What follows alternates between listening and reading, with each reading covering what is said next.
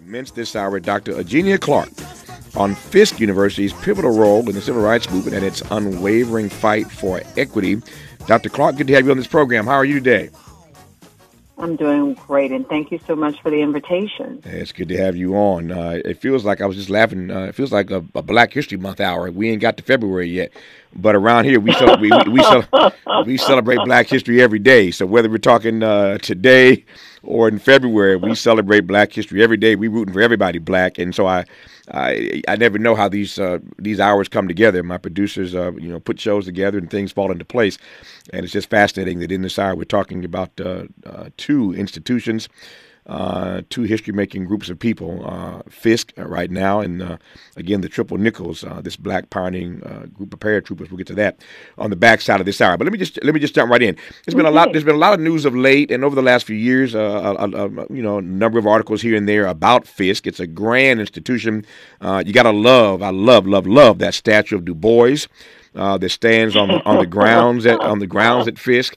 I've been to Fisk many times, and I consider it one of the great honors of my career, in my life, to have been the recipient of an honorary doctorate from Fisk, and having been commencement speaker there some years ago. So again, a great honor for me to be celebrated by Fisk in that way. But it's fascinating to have a conversation about the pivotal role they've played, of course, in the movement. But I want to start with a broad question about the condition, the state of Fisk in real time. Tell me that first, and then we'll jump from there. Okay, fabulous. So that is the question that is truly what is resonating with the board and the leadership of our institution. Because you may be aware that yesterday was Founders Day at Fisk. Mm-hmm. More than 150 years ago, yesterday, students were enrolled at this institution. And you probably recall, Fisk University started as the Freed Colored People School, because this is right after the Civil War, and we, as newly freed people, didn't have access to institutions of higher learning. So this one was established here in Nashville, and by the way, it is the oldest institution of higher learning in Nashville, and it was established for that purpose. But more back to your question specifically. I have been sharing with everyone and anyone who wants to hear today's story on Fisk. My message has been this: Fisk University continues to be wealthy in the caliber of students that we serve on our campus. We continue to be wealthy in the academic scholarship that is coming out of our campus. And we continue to be wealthy in staff and leadership and board direction at Fisk University. But what we don't have is what you've been talking about for years, going all the way back to the covenant with Black America. We do not have economic wealth. The level of investment financially into the sustainability of this institution is not on par with its 150 years of existence. Mm-hmm. As a result of that, where Fisk is today, we are still standing, despite the fact that the majority of our buildings are historic in nature, despite the fact that we have not had the economic support that will allow us to invest in the infrastructure and the facilities to assure that we're going to be in existence for another 150 years. Mm-hmm. So I've kind of just been in the role now for about 90 days, and that is the opportunity that gets me the most excited, is the honor and the privilege of saying, we are still here, despite the fact that there hasn't been an on-par level of economic investment in Fisk. But the reason we're still here, I'm sorry. No, I'm sorry, finish it. The reason we're still here, finish your thought, I'm sorry.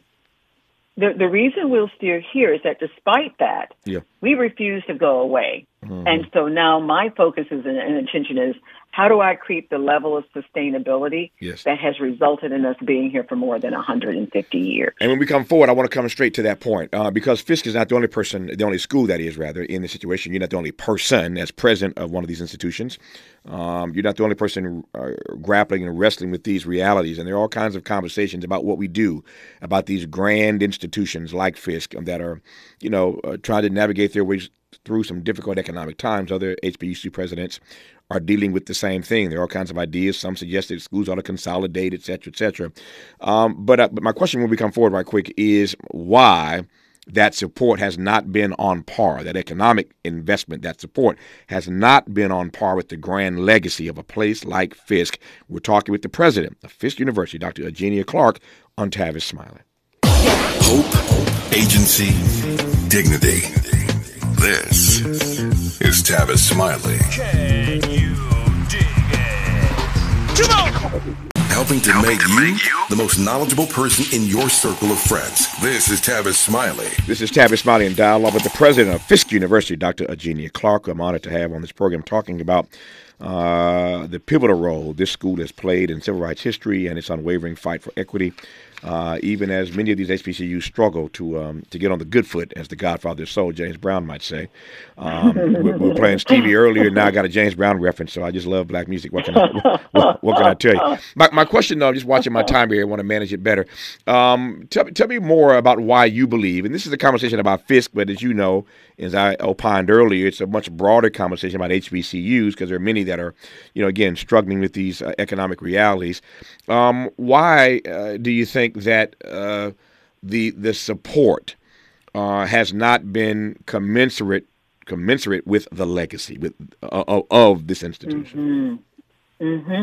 And I would say for each HBCU, we each probably have a different journey that has brought us to this place. And what I'm focused on right now is the journey that has gotten Fisk to this place and what the journey is going to look like ahead. But there's some things that are happening now that I believe give better supportive data and foundational information so that donors and funders are looking at HBCUs differently. Mm-hmm. So, for instance, if you haven't seen it, I think one day this week, Brown University did a report from the Annenberg Institute for School Reform. And in it, it talks about the importance of black students enrolling at HBCUs and how they are graduating at higher rates, their higher rate of satisfaction for their higher ed experience. But more importantly than that, everyone is interested in what is the economic impact to those students as individuals and to the communities that they become a part of. This study takes it a step further, and it just basically says that the students who graduate from an HBCU, they have higher household incomes when compared to students graduating from PWIs or predominantly white institutions. All of that to say that we're at a place now where HBCUs are finally gathering and data and information about the impact of our students in our communities, their impact on their professional and personal lives is greater for them and our country because they're matriculating at a higher rate and they're outperforming a lot of their peers within our community. I think what has happened as a direct response to your question is that we have got to do a better job of sharing the importance of these investments because everyone is interested in how these investments become a better investment in our communities. And that's what we've got to do a stronger job of.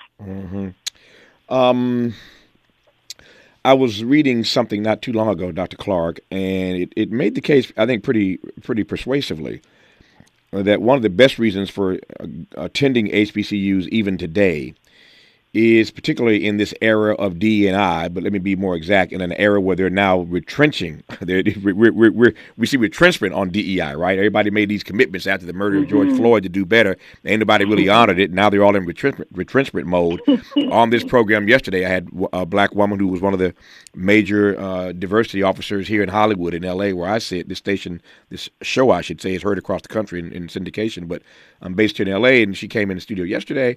Her name was Janelle English, and there was a big story a few months ago about all these black women who were running DE&I in major Hollywood studios, major Hollywood spaces, and they all sort of left around the same time. It became a national story that 6 black women were just walking out of Hollywood, fed up with all the DE&I drama. I raise that in part because we're in a moment now where we see retrenchment in that regard.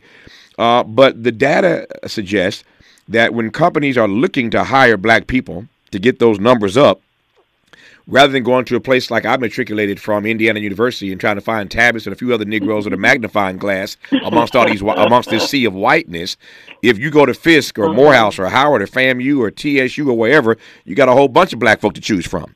So that the data seems to suggest that you have a better chance of being hired, in fact, if you go to an HBCU, because they come directly to you looking for black folk. I don't know if you've seen data that suggests that as well, but it seems to me that's a strong argument even now, a strong economic argument, in fact, for getting black folk to consider HBCUs even in real time.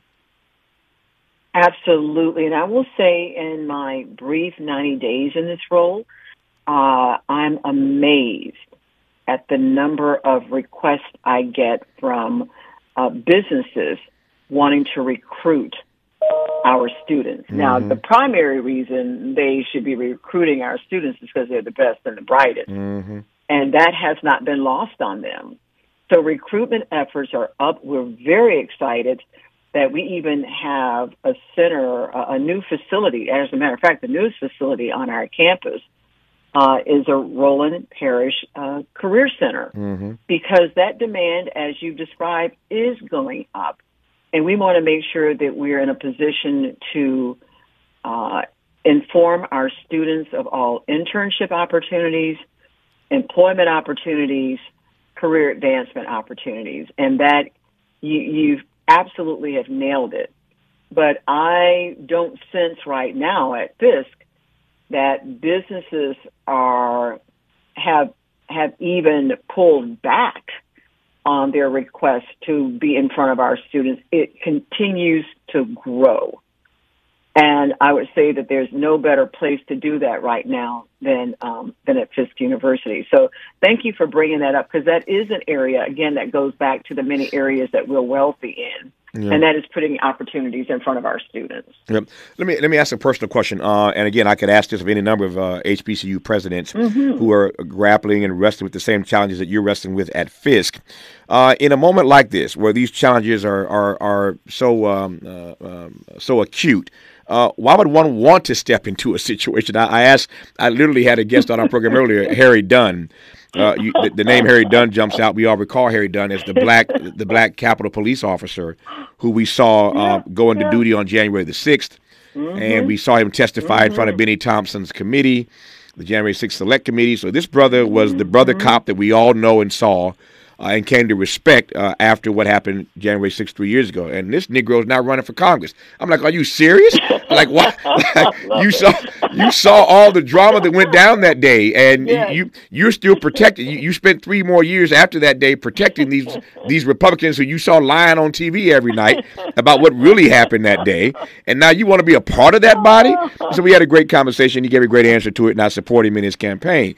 But it raises the same question for you, different scenario, why you'd want to step into this breach, as it were, at a moment like this.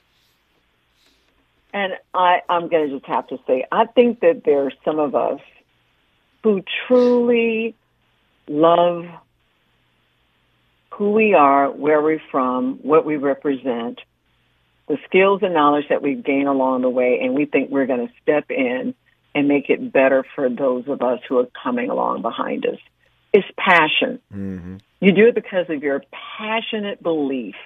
And Tavis, I will say this to you. If you just walked around that campus for 30 minutes, I'm going to say for 10 minutes, and you you see these students, you see their interactions with each other, you see their interactions with faculty and staff, you will be committed to the fact that there is no greater purpose. Mm-hmm. There is no greater purpose. So this doesn't feel like a daunting experience or a daunting exercise for me. Mm-hmm. It feels like a unique privilege and opportunity, because there is nothing more exciting than seeing these students thrive at Fisk University. And I'm just going to share a side note here about thriving. So last night, there was an event here in town, and the Fisk Jubilee Singers performed. Oh, yes. And you can only imagine. I like how the host said, touch our souls with your voices. Mm-hmm. And it dawned upon me that Fisk Jubilee Singers, Grammy-winning, they are students who are enrolled at Fisk, who then have the privilege of auditioning to be a Fisk Jubilee singer. And this happens every year. So they don't come to Fisk as Jubilee singers. They come for the privilege of having the opportunity to audition and hope they make the group. But one of those singers is a young student, an international student, who is in their freshman year at Fisk, had never heard of the Jubilee Singers, but heard the gentleman in his dorm talking about they were getting ready to go audition. He decided to go audition, and as a freshman, he makes the Fisk Jubilee Singers. Fisk University is about opportunity. Opportunity that is not going to be necessarily handed to our children when they come to an institution and maybe not have any musical background or training, but they know they have a voice and they know what pitch is because they have a good ear. Where else can you go and have the fortunate privilege? Because the other part of that privilege and opportunity is that audition isn't only open to a certain group of students, it's open to every student. You come to Fisk because you are one of every student who will be given an opportunity to pursue an interest, a passion, or a dream. I am there only as a figurehead to make sure these students have those same privileges and opportunities 150 years from today, because it's special. It's absolutely special. I've heard the Fisk Jubilee Singers more times than I can count, and every time I hear them, they never disappoint. As a matter of fact, I think some in the audience know this. I've done a number of documentaries, of course, in my career, and one of them is a documentary called Stand. The one I'm probably the most proud of is called Stand. It was a documentary that featured me and a bunch of my black male friends on a bus tour of the South for 2 or 3 weeks. And we went to all of these amazing locations as black men. And I mean, some pretty amazing guys. I mean, you know, Cornel West, Dick Gregory, he's now gone, but Isaac Hayes. It was just an amazing Michael Eric Dyson, B.B. Winans, speaking of singers. Just a lot of folk on this bus trip with us as we moved through the South. And we filmed all this for a documentary called Stand. You can probably find it somewhere on Amazon or somewhere. It's out there. But anyway, I raised that because one of our stops was at Fisk. And the group didn't know this, but I sort of knew this as the guy who curated the trip. I knew that I was plotting out certain stops on the Southern trip based on the folk who were on the bus with me, and moments that I knew I could create for these individuals. Once we arrive, I knew that it would impact them in certain ways. So I planned a stop for everybody basically on this trip.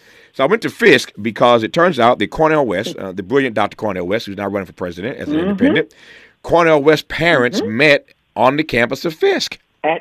That I don't know if you know that or not, but that's where his parents met, and there'd be no Cornel West if there were no Fisk. Not for Fisk. Not for Fisk.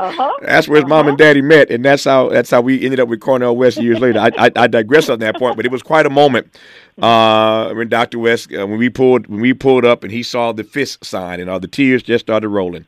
To be back on this campus where his mother and father had met all those years prior. So there's a lot of history on this campus. I'm watching my time. I got just less than 3 minutes here. We had a guest, again, earlier on this program today talking about the Biden administration. and the campaign, of course, they're waging to get reelected. And one of the points that he makes everywhere he goes, the president does, is what he's done for HBCUs. And I know you're just relatively new to the job, but when President Biden brags about what he's done for HBCUs, is that something we should take seriously? Is he telling us the truth? So I'm going to say two things quickly because you said 3 minutes. Yeah, Number one. Now you got two, but go ahead. Yeah. Okay. Now it's time to do Stand Again. It's also time to revisit the covenant again. The reason I say that is that the beauty of what you have just shared is lost on many in this new generation and this new set of decision makers. It's never too late to redo these stories again because those were impactful and powerful moments via a book and a documentary for our people. As far as President Biden, everything that I read about President Biden and Vice President Harris, they have indeed stepped up and been phenomenal supporters of HBCU in ways and manners that count the most. And that is to help us with our bottom line by the forgiveness of a large and significant, I think, with $1.6 billion in HBCU loans to free up those bottom lines. And everybody needs to know this. The most impactful way to help our HBCUs is to give them operating dollars. And when they freed up those loans, those schools were able to move forward unencumbered by the necessity of being. So I absolutely think that they have put their money where their mouth is, and they've helped the HBCUs in that manner. Absolutely. Her name is Dr. Agenia Clark. She is the president of Fisk University, and I can tell you this, Dr. Clark. I haven't even said this publicly yet. We haven't made the announcement yet, but since you tempted me, I'll make it public right about now. So it turns out I don't know when I'll do a stand part 2 on the documentary, but I can tell you this, since you mentioned The Covenant with Black America, that book that went to #1 on the New York Times bestseller list, the first black book by a black publisher to be #1 on the Times list, stayed there for years. I was for weeks rather. I was pleased to compile and edit it. This is the 20th anniversary this year of The Covenant, and I can tell you right now that we are literally working on the final pages right now for the 20th anniversary edition. The 20th anniversary of The Covenant will be out later this year. So you hear it first on Tavis, Smiley. More about that a little bit later, but we'll get you a 20th anniversary copy later this year. Thank you for that. Thank you for your service. I'll talk to you somewhere down the road. Dr. Clark, all the best to you. Thank you for your time. Thank you. Thanks for having me. More of Tavis Smiley when we come forward.